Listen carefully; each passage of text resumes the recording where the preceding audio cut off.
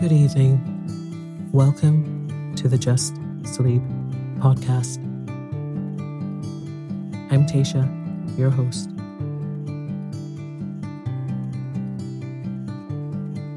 Every week, I will read you an old story to help you relax, put the stressful day behind you, and drift off to sleep.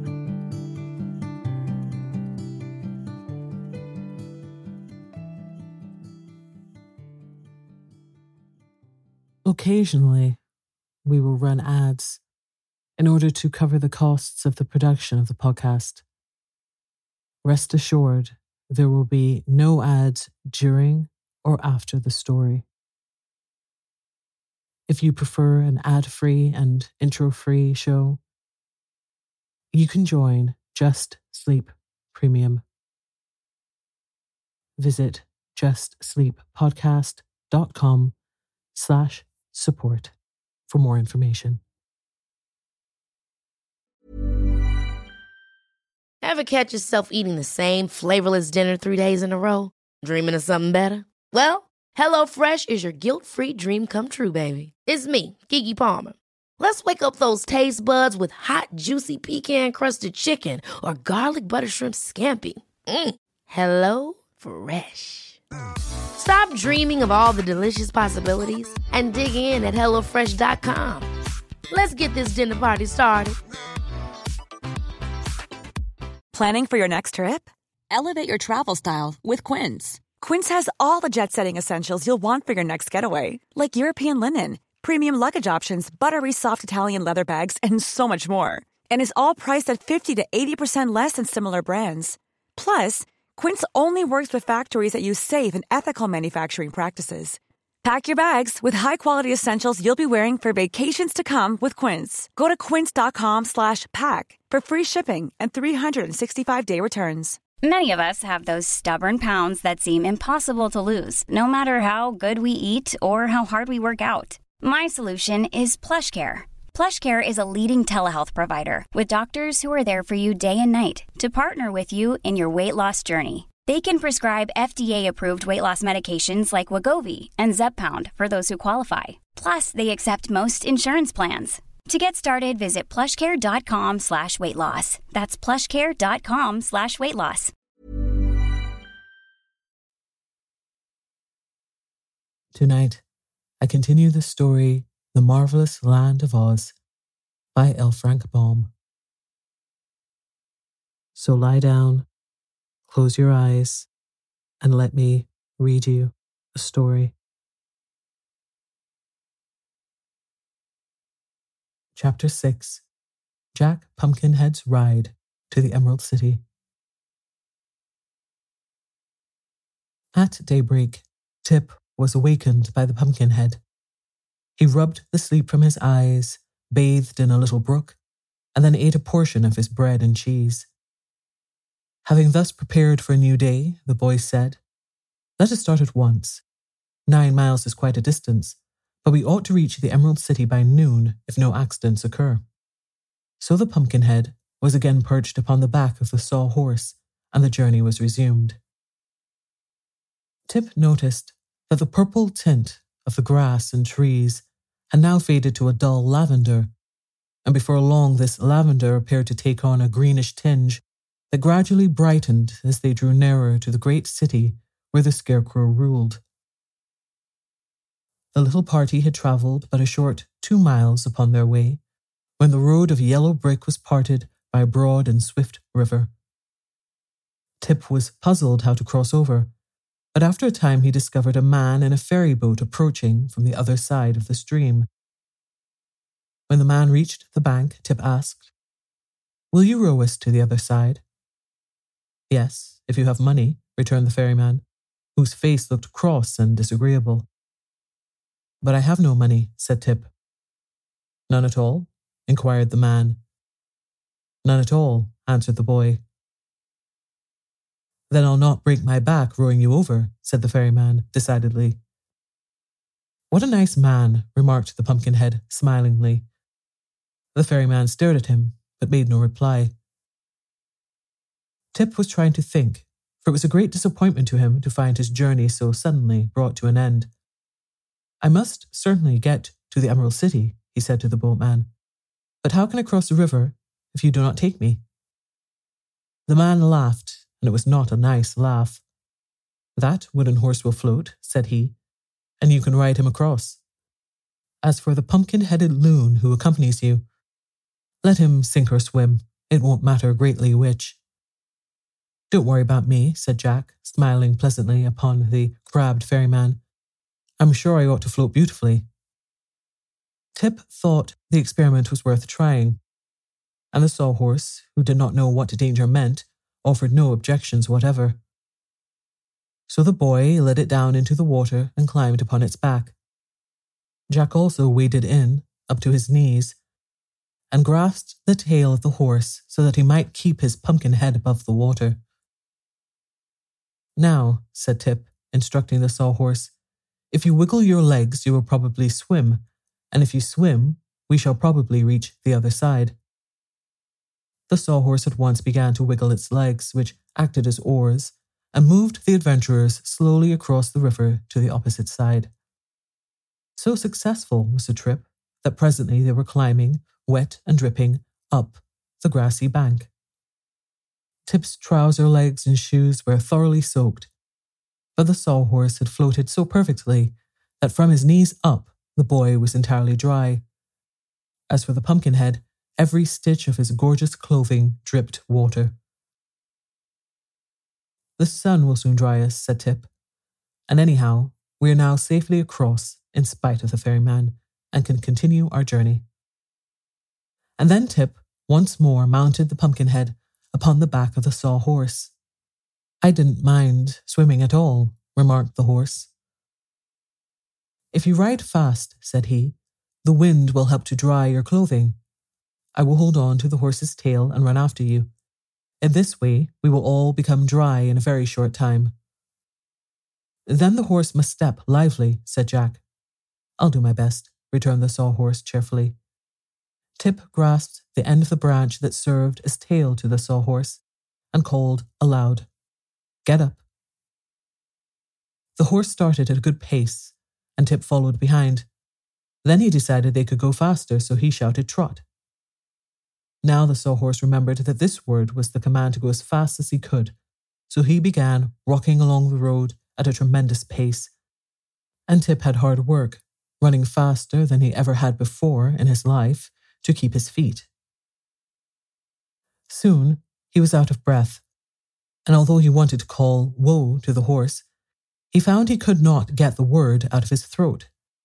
Then the end of the tail he was clutching, being nothing more than a dead branch, suddenly broke away, and the next minute the boy was rolling in the dust of the road, while the horse and its pumpkin-headed rider dashed on and quickly disappeared in the distance. By the time Tip had picked himself up and cleared the dust from his throat so he could say "Whoa," there was no further need of saying it, for the horse was long since out of sight.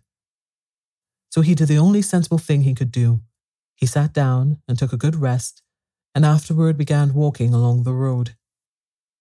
"Sometime I will surely overtake them," he reflected, "for the road will end at the gates of the Emerald City, and they can go no further than that." Meantime, Jack was holding fast to the post, and the sawhorse was tearing along the road like a racer. Neither of them knew Tip was left behind, for the Pumpkinhead did not look around, and the sawhorse couldn't. As he rode, Jack noticed that the grass and trees had become a bright emerald green in colour, so he guessed they were nearing the Emerald City even before the tall spires and domes came into sight. At length, a high wall of green stone, studded thick with emeralds, loomed up before them, and fearing the sawhorse would not know enough to stop, and so might smash them both against this wall, Jack ventured to cry "Whoa" as loud as he could.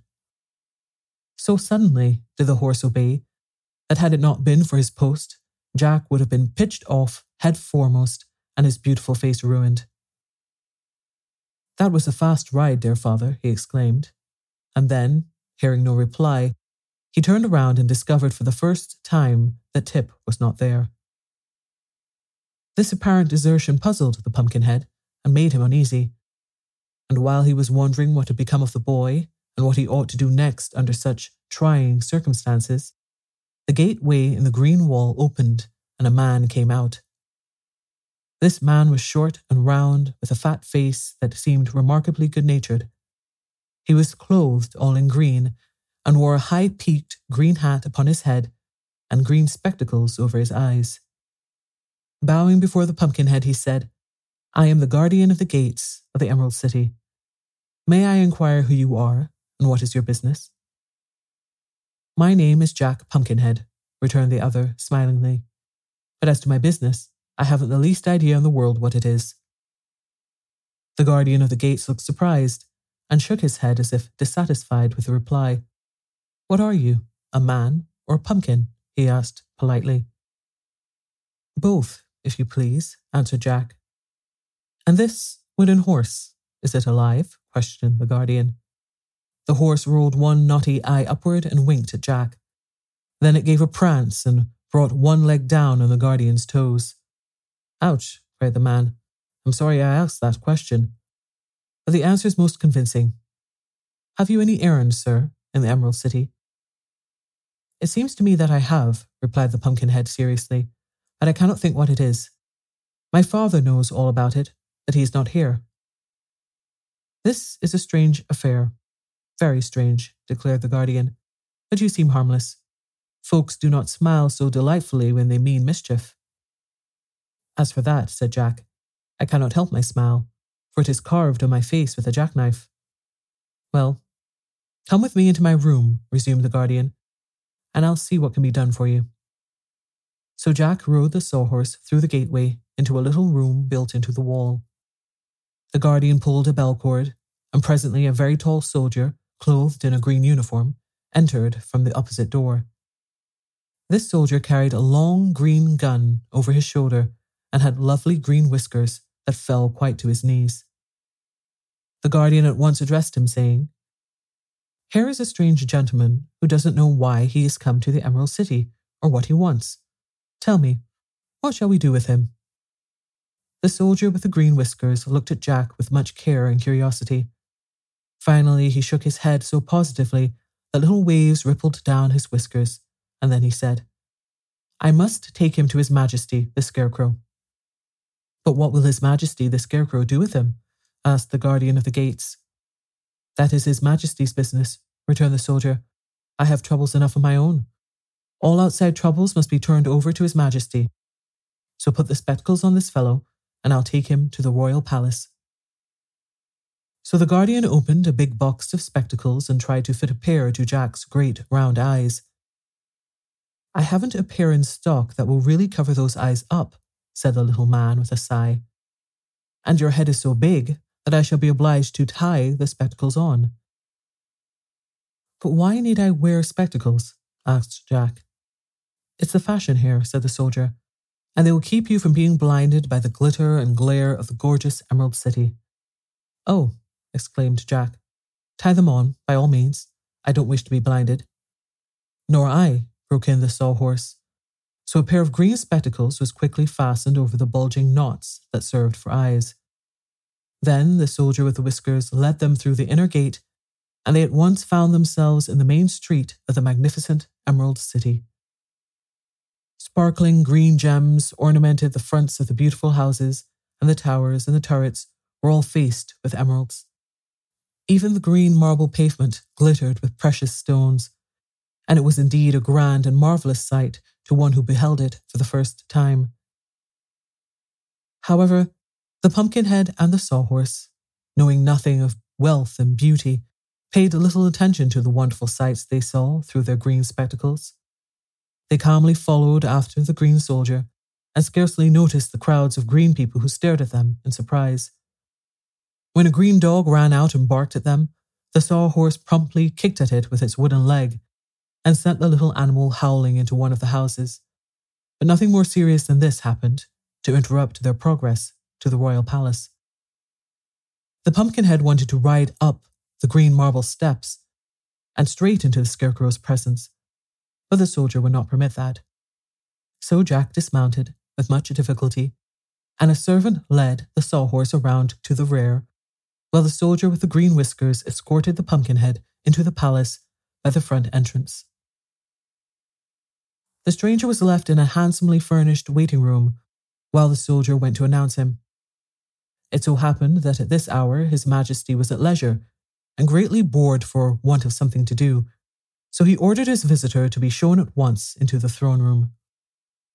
Jack felt no fear or embarrassment at meeting the ruler of this magnificent city, for he was entirely ignorant of all worldly customs.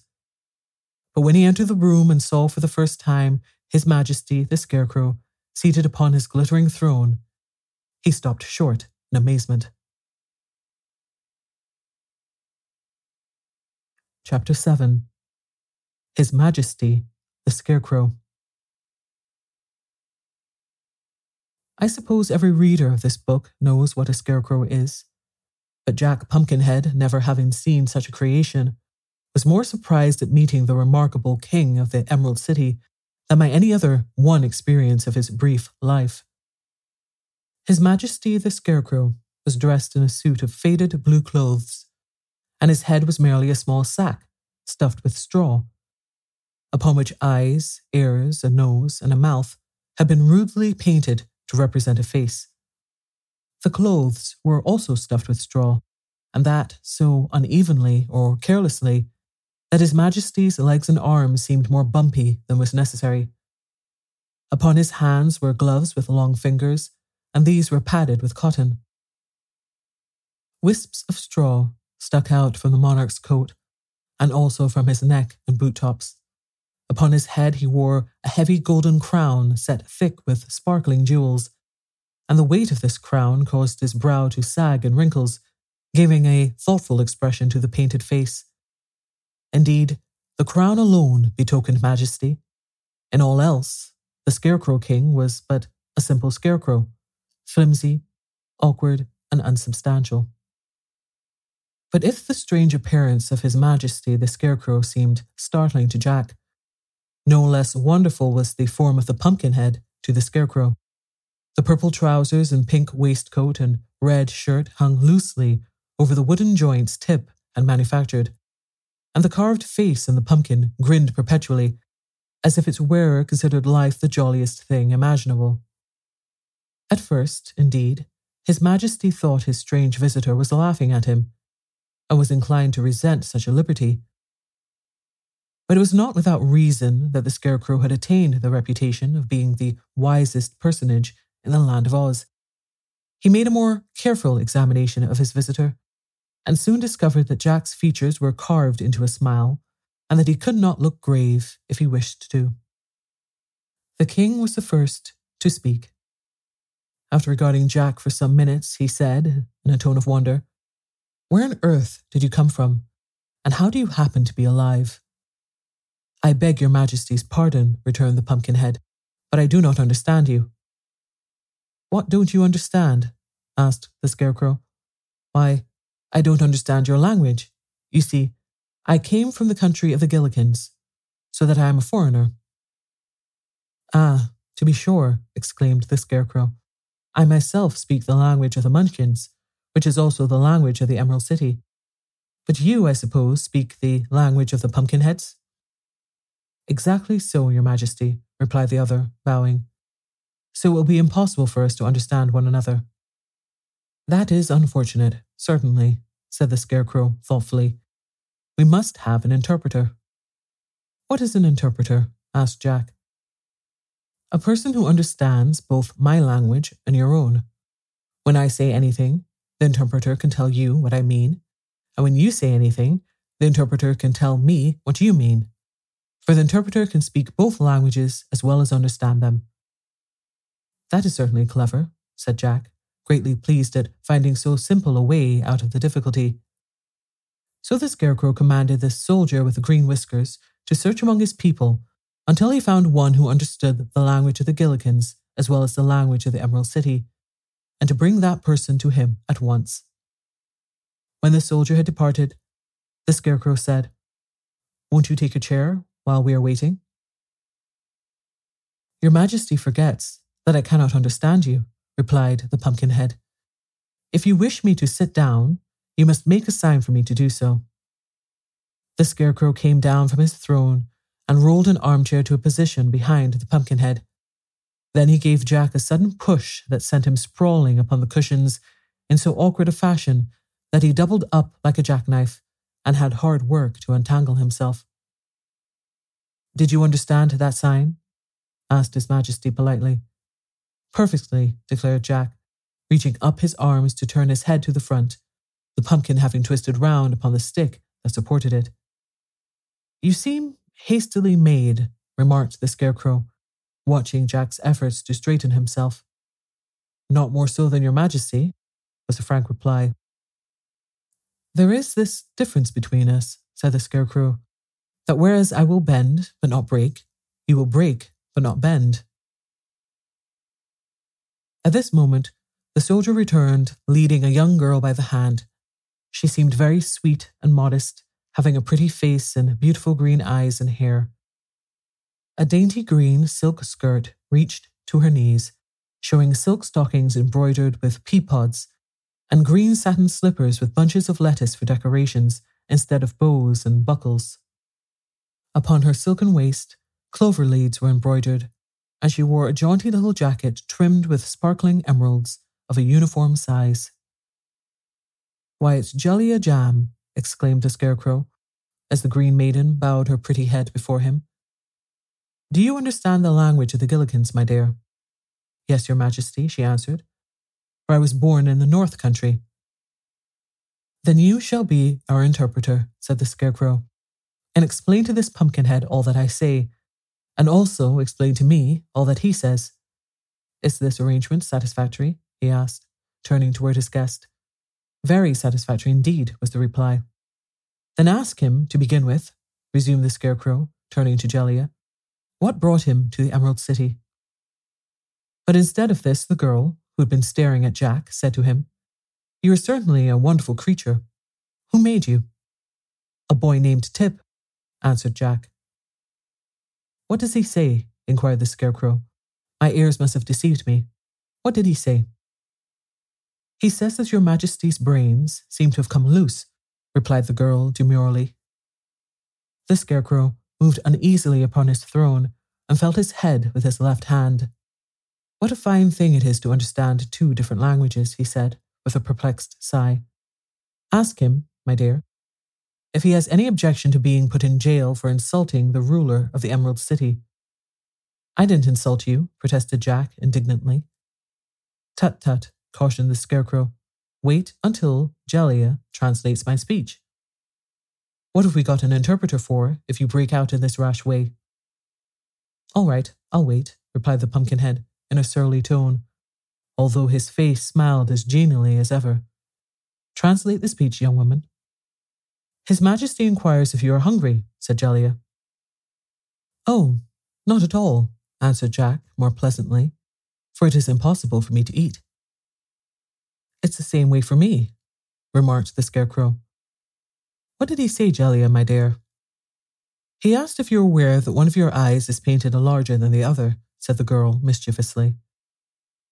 "Don't you believe her, your Majesty?" cried Jack. "Oh, I don't," answered the Scarecrow calmly.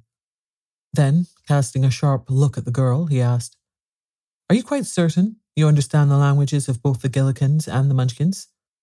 "Quite certain, your Majesty," said Jellia Jam, trying hard not to laugh in the face of royalty. "Then how is it that I seem to understand them myself?" inquired the Scarecrow. "Because they are one and the same," declared the girl, now laughing merrily. "Does not your Majesty know that in all the land of Oz but one language is spoken?" "Is it indeed so?" cried the Scarecrow, much relieved to hear this. "Then I might easily have been my own interpreter." "It was all my fault, your Majesty," said Jack, looking rather foolish. "I thought we must surely speak different languages, since we came from different countries." "This should be a warning to you never to think," returned the Scarecrow severely. "For unless one can think wisely, it is better to remain a dummy, which you most certainly are." I surely am," agreed the Pumpkinhead. "It seems to me," continued the Scarecrow more mildly, that your manufacturer spoiled some good pies to create an indifferent man. I assure your Majesty that I did not ask to be created, answered Jack. Ah, it was the same in my case, said the king pleasantly. And so, as we differ from all ordinary people, let us become friends. With all my heart, exclaimed Jack. What? Have you a heart? Asked the Scarecrow, surprised. No, that was only imaginative. I might say a figure of speech, said the other. Well, your most prominent figure seems to be a figure of wood, so I must beg you to restrain an imagination which, having no brains, you have no right to exercise, suggested the Scarecrow warningly. To be sure, said Jack, without in the least comprehending. His Majesty then dismissed Jellia Jam and the soldier with the green whiskers, and when they were gone, he took his new friend by the arm and led him into the courtyard to play a game of quoits.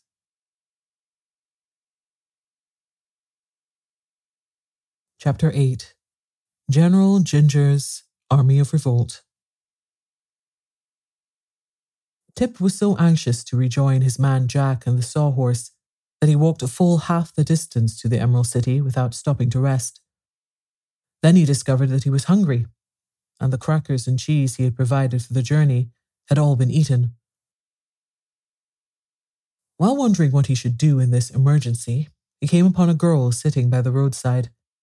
She wore a costume that struck the boy as being remarkably brilliant, her silken waist being of emerald green and her skirt of 4 distinct colours, blue in front, yellow at the side, red at the back, and purple at the right side.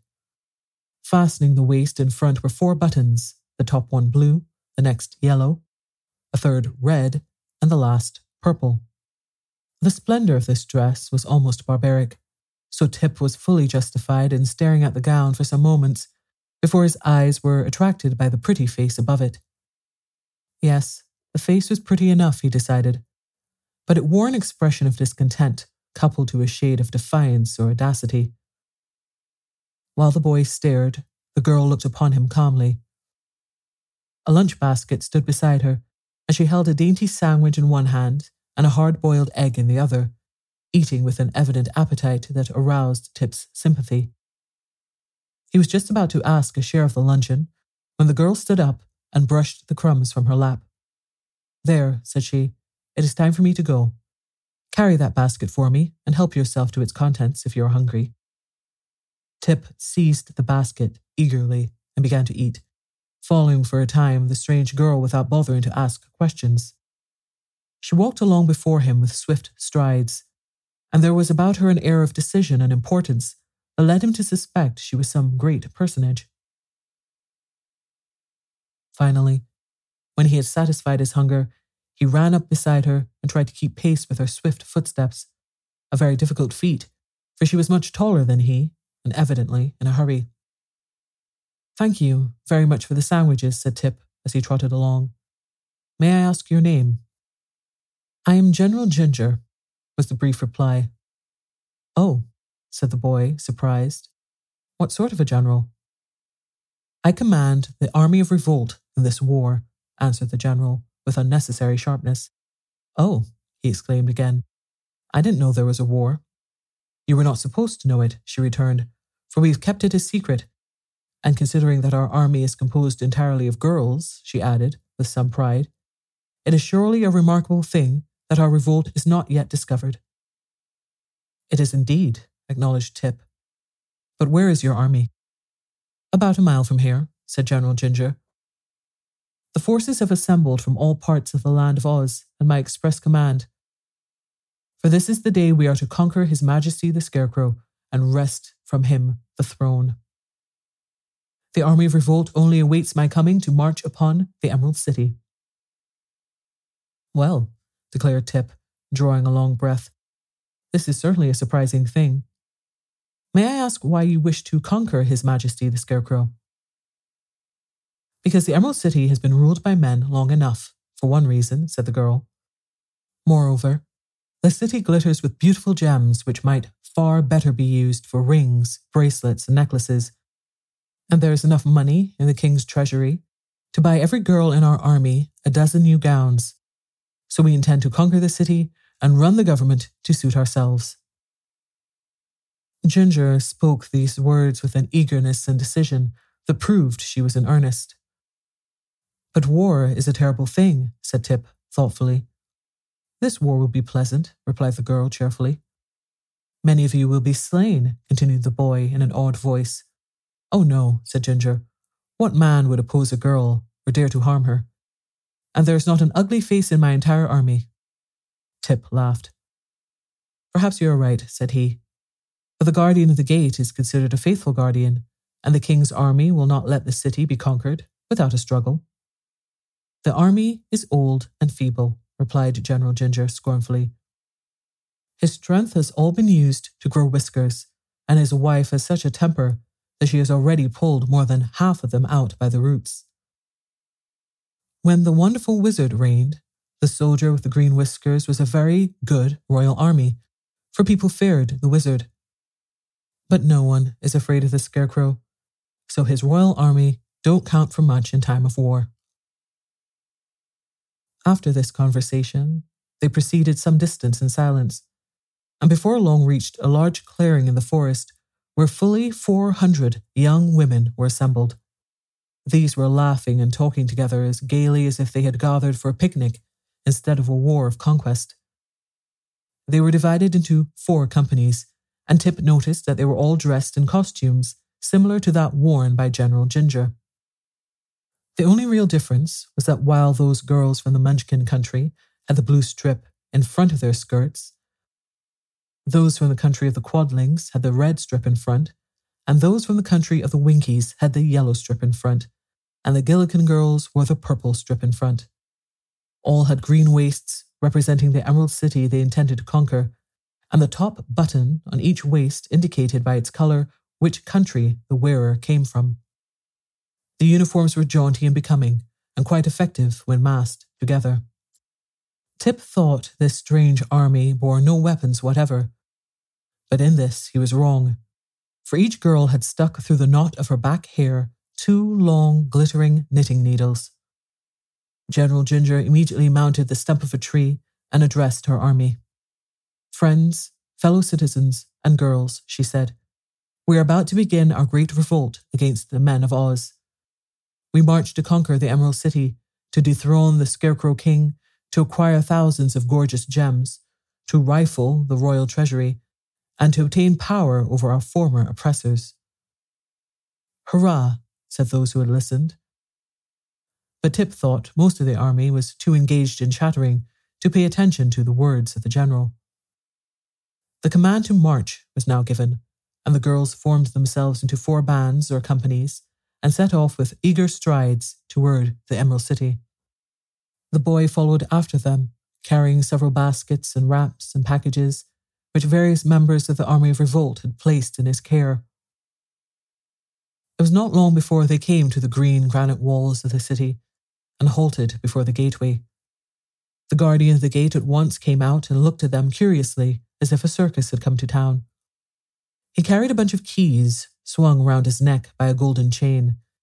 His hands were thrust carelessly into his pockets, and he seemed to have no idea at all that the city was threatened by rebels. Speaking pleasantly to the girls, he said, "Good morning, my dears. What can I do for you?" "Surrender instantly," answered General Ginger, standing before him and frowning as terribly as her pretty face would allow her to. "Surrender?" echoed the man, astounded. "Why, it's impossible. It's against the law. I never heard of such a thing in my life." "Still, you must surrender," exclaimed the general fiercely. "We are revolting." "You don't look it," said the guardian, gazing from one to another admiringly. "But we are," cried Ginger, stamping her foot impatiently, "and we mean to conquer the Emerald City." "Good gracious," returned the surprised guardian of the gates. "What a nonsensical idea. Go home to your mothers, my good girls, and milk the cows and bake the bread. Don't you know it's a dangerous thing to conquer a city?" "We are not afraid," responded the general, and she looked so determined that it made the guardian uneasy. So he rang the bell for the soldier with the green whiskers, and the next minute was sorry he had done so, for immediately he was surrounded by a crowd of girls who drew the knitting needles from their hair and began jabbing them at the guardian with the sharp points dangerously near his fat cheeks and blinking eyes. The poor man howled loudly for mercy and made no resistance when Ginger drew the bunch of keys from around his neck. Followed by her army, the general now rushed to the gateway, where she was confronted by the Royal Army of Oz, which was the other name for the soldier with the green whiskers. "Halt," he cried, and pointed his long gun full in the face of the leader. Some of the girls screamed and ran back, but General Ginger bravely stood her ground and said reproachfully, "Why, how now? Would you shoot a poor, defenseless girl?" "No," replied the soldier, "for my gun isn't loaded." "Not loaded?" "No, for fear of accidents, and I've forgotten where I hid the powder and shot to load it with. But if you wait a short time, I'll try to hunt them up." "Don't trouble yourself," said Ginger cheerfully. Then she turned to her army and cried, "Girls, the gun isn't loaded." "Hooray!" shrieked the rebels, delighted at this good news. And they proceeded to rush upon the soldier with the green whiskers in such a crowd that it was a wonder they didn't stick the knitting needles into one another. But the Royal Army of Oz was too much afraid of women to meet the onslaught. He simply turned about and ran with all his might through the gate and toward the royal palace, while General Ginger and her mob flocked into the unprotected city. In this way was the Emerald City captured without a drop of blood being spilled. The army of revolt had become an army of conquerors. Chapter 9. The Scarecrow Plans an Escape. Tip slipped away from the girls and followed swiftly after the soldier with the green whiskers. The invading army entered the city more slowly, for they stopped to dig emeralds out of the walls and paving stones with the points of their knitting needles. So the soldier and the boy reached the palace before the news had spread that the city was conquered. The Scarecrow and Jack Pumpkinhead were still playing at quoits in the courtyard when the game was interrupted by the abrupt entrance of the Royal Army of Oz, who came flying in without his hat or gun, his clothes in sad disarray, and his long beard floating a yard behind him as he ran. "Tally one for me," said the Scarecrow calmly. "What's wrong, my man?" he added, addressing the soldier. "Oh, Your Majesty, Your Majesty. The city is conquered," gasped the royal army, who was all out of breath. "This is quite sudden," said the Scarecrow. "But please, go and bar all the doors and windows of the palace while I show this Pumpkinhead how to throw a quoit." The soldier hastened to do this, while Tip, who had arrived at his heels, remained in the courtyard to look at the Scarecrow with wondering eyes. His Majesty continued to throw the quoits as coolly as if no danger threatened his throne, but the Pumpkinhead, having caught sight of Tip, ambled toward the boy as fast as his wooden legs would go. "Good afternoon, noble parent," he cried delightedly. "I'm glad to see you are here. That terrible sawhorse ran away with me." "I suspected it," said Tip. "Did you get hurt? Are you cracked at all?" "No. I've arrived safely," answered Jack, "and His Majesty has been very kind indeed to me." At this moment, the soldier with the green whiskers returned, and the Scarecrow asked, "By the way, who has conquered me?" "A regiment of girls, gathered from the four corners of the land of Oz," replied the soldier, still pale with fear. "But where was my standing army at the time?" inquired His Majesty, looking at the soldier gravely. "Your standing army was running," answered the fellow honestly, "for no man could face the terrible weapons of the invaders." "Well," said the Scarecrow, after a moment's thought, "I don't mind much the loss of my throne, for it's a tiresome job to rule over the Emerald City, and this crown is so heavy that it makes my head ache. But I hope the conquerors have no intention of injuring me just because I happen to be the king." "I heard them say," remarked Tip with some hesitation, "that they intend to make a rag carpet of your outside and stuff their sofa cushions with your inside." Then I am really in danger, declared His Majesty positively, and it would be wise for me to consider a means to escape. Where can you go? Asked Jack Pumpkinhead. Why, to my friend, the Tin Woodman, who rules over the Winkies and calls himself their emperor, was the answer. I'm sure he will protect me. Tip was looking out the window. The palace is surrounded by the enemy, said he. It is too late to escape. They would soon tear you to pieces. The Scarecrow sighed. In an emergency, he announced, it is always a good thing to pause and reflect. Please excuse me while I pause and reflect. But we are also in danger, said the Pumpkinhead anxiously. If any of these girls understand cooking, my end is not far off. Nonsense, exclaimed the Scarecrow. They're too busy to cook, even if they know how. But should I remain here a prisoner for any length of time, protested Jack, I'm liable to spoil. Then you would not be fit to associate with, returned the Scarecrow. The matter is more serious than I suspected. You, said the Pumpkinhead gloomily, are liable to live for many years. My life is necessarily short, so I must take advantage of the few days that remain to me. There, don't worry, answered the Scarecrow soothingly. If you'll keep quiet long enough for me to think, I'll try to find some way for us all to escape. So the others waited in patient silence while the Scarecrow walked to a corner and stood with his face to the wall for a good 5 minutes. At the end of that time, he faced them with a more cheerful expression upon his painted face. Where is the sawhorse you rode here? He asked the Pumpkinhead. Why, I said he was a jewel, and so your man locked him up in the royal treasury, said Jack. It was the only place I could think of, Your Majesty, added the soldier, fearing he had made a blunder. It pleases me very much, said the Scarecrow. Has the animal been fed? Oh, yes. I gave him a heaping peck of sawdust. Excellent, cried the Scarecrow. Bring the horse here at once. The soldier hastened away, and presently they heard the clattering of the horse's wooden legs upon the pavement as he was led into the courtyard. His Majesty regarded the steed critically. He doesn't seem especially graceful, he remarked musingly. But I suppose he can run?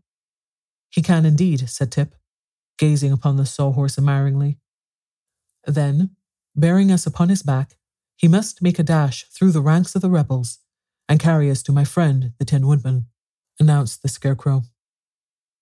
He can't carry 4, objected Tip. No, but he may be induced to carry 3, said His Majesty. I shall therefore leave my royal army behind, for from the ease with which he was conquered, I have little confidence in his powers. Still, he can run, declared Tip, laughing. I expected this blow, said the soldier sulkily, but I can bear it. I shall disguise myself by cutting off my lovely green whiskers. And, after all, it is no more dangerous to face those reckless girls than to ride this fiery, untamed wooden horse. Perhaps you are right, observed His Majesty. But for my part, not being a soldier, I am fond of danger.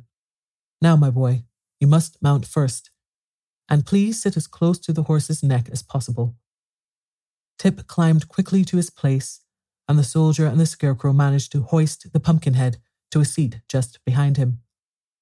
There remained so little space for the king that he was liable to fall off as soon as the horse started. Fetch a clothesline, said the king to his army, and tie us all together. Then if one falls off, we all fall off. And while the soldier was gone for the clothesline, His Majesty continued, It is well for me to be careful, for my very existence is in danger. I have to be as careful as you do, said Jack. Not exactly, replied the Scarecrow. For if anything happened to me, that would be the end of me. But if anything happened to you, they could use you for seed. The soldier now returned with a long line and tied all 3 firmly together, also lashing them to the body of the sawhorse, so there seemed little danger of their tumbling off. Now throw open the gates, commanded the Scarecrow, and we will make a dash to liberty or to death. The courtyard, in which they were standing, was located in the centre of the great palace, which surrounded it on all sides. But in one place a passage led to an outer gateway, which the soldier had barred by order of his sovereign. It was through this gateway His Majesty proposed to escape. And the royal army now led the sawhorse along the passage and unbarred the gate, which swung backward with a loud crash. "Now," said Tip to the horse, "you must save us all. Run as fast as you can for the gate of the city, and don't let anything stop you." "All right," answered the sawhorse gruffly, and dashed away so suddenly that Tip had to gasp for breath and hold firmly to the post he had driven into the creature's neck. Several of the girls who stood outside guarding the palace were knocked over by the sawhorse's mad rush. Others ran screaming out of the way, and only one or two jabbed their knitting needles frantically at the escaping prisoners. Tip got one small jab in his left arm, which smarted for an hour afterward, but the needles had no effect upon the Scarecrow or Jack Pumpkinhead, who never even suspected they were being prodded. As for the sawhorse, he made a wonderful record upsetting a fruit cart, overturning several meek-looking men, and finally bowling over the new guardian of the gate, a fussy little woman appointed by General Ginger. Nor did the impetuous charger stop then. Once outside the walls of the Emerald City, he dashed along the road to the west with fast and violent leaps that shook the breath out of the boy and filled the Scarecrow with wonder. Jack had ridden at this mad rate once before, so he devoted every effort to holding, with both hands, his pumpkin head upon its stick, enduring meantime the dreadful jolting with the courage of a philosopher. Slow him up, shouted the Scarecrow. "My straw is all shaking down into my legs." But Tip had no breath to speak, so the sawhorse continued his wild career unchecked and with unabated speed. Presently they came to the banks of a wide river, and without a pause the wooden steed gave one final leap and launched them all in mid-air. A second later they were rolling, splashing, and bobbing about in the water, the horse struggling frantically to find a rest for its feet, and its riders being first plunged beneath the rapid current and then floating upon the surface like corks. Good night.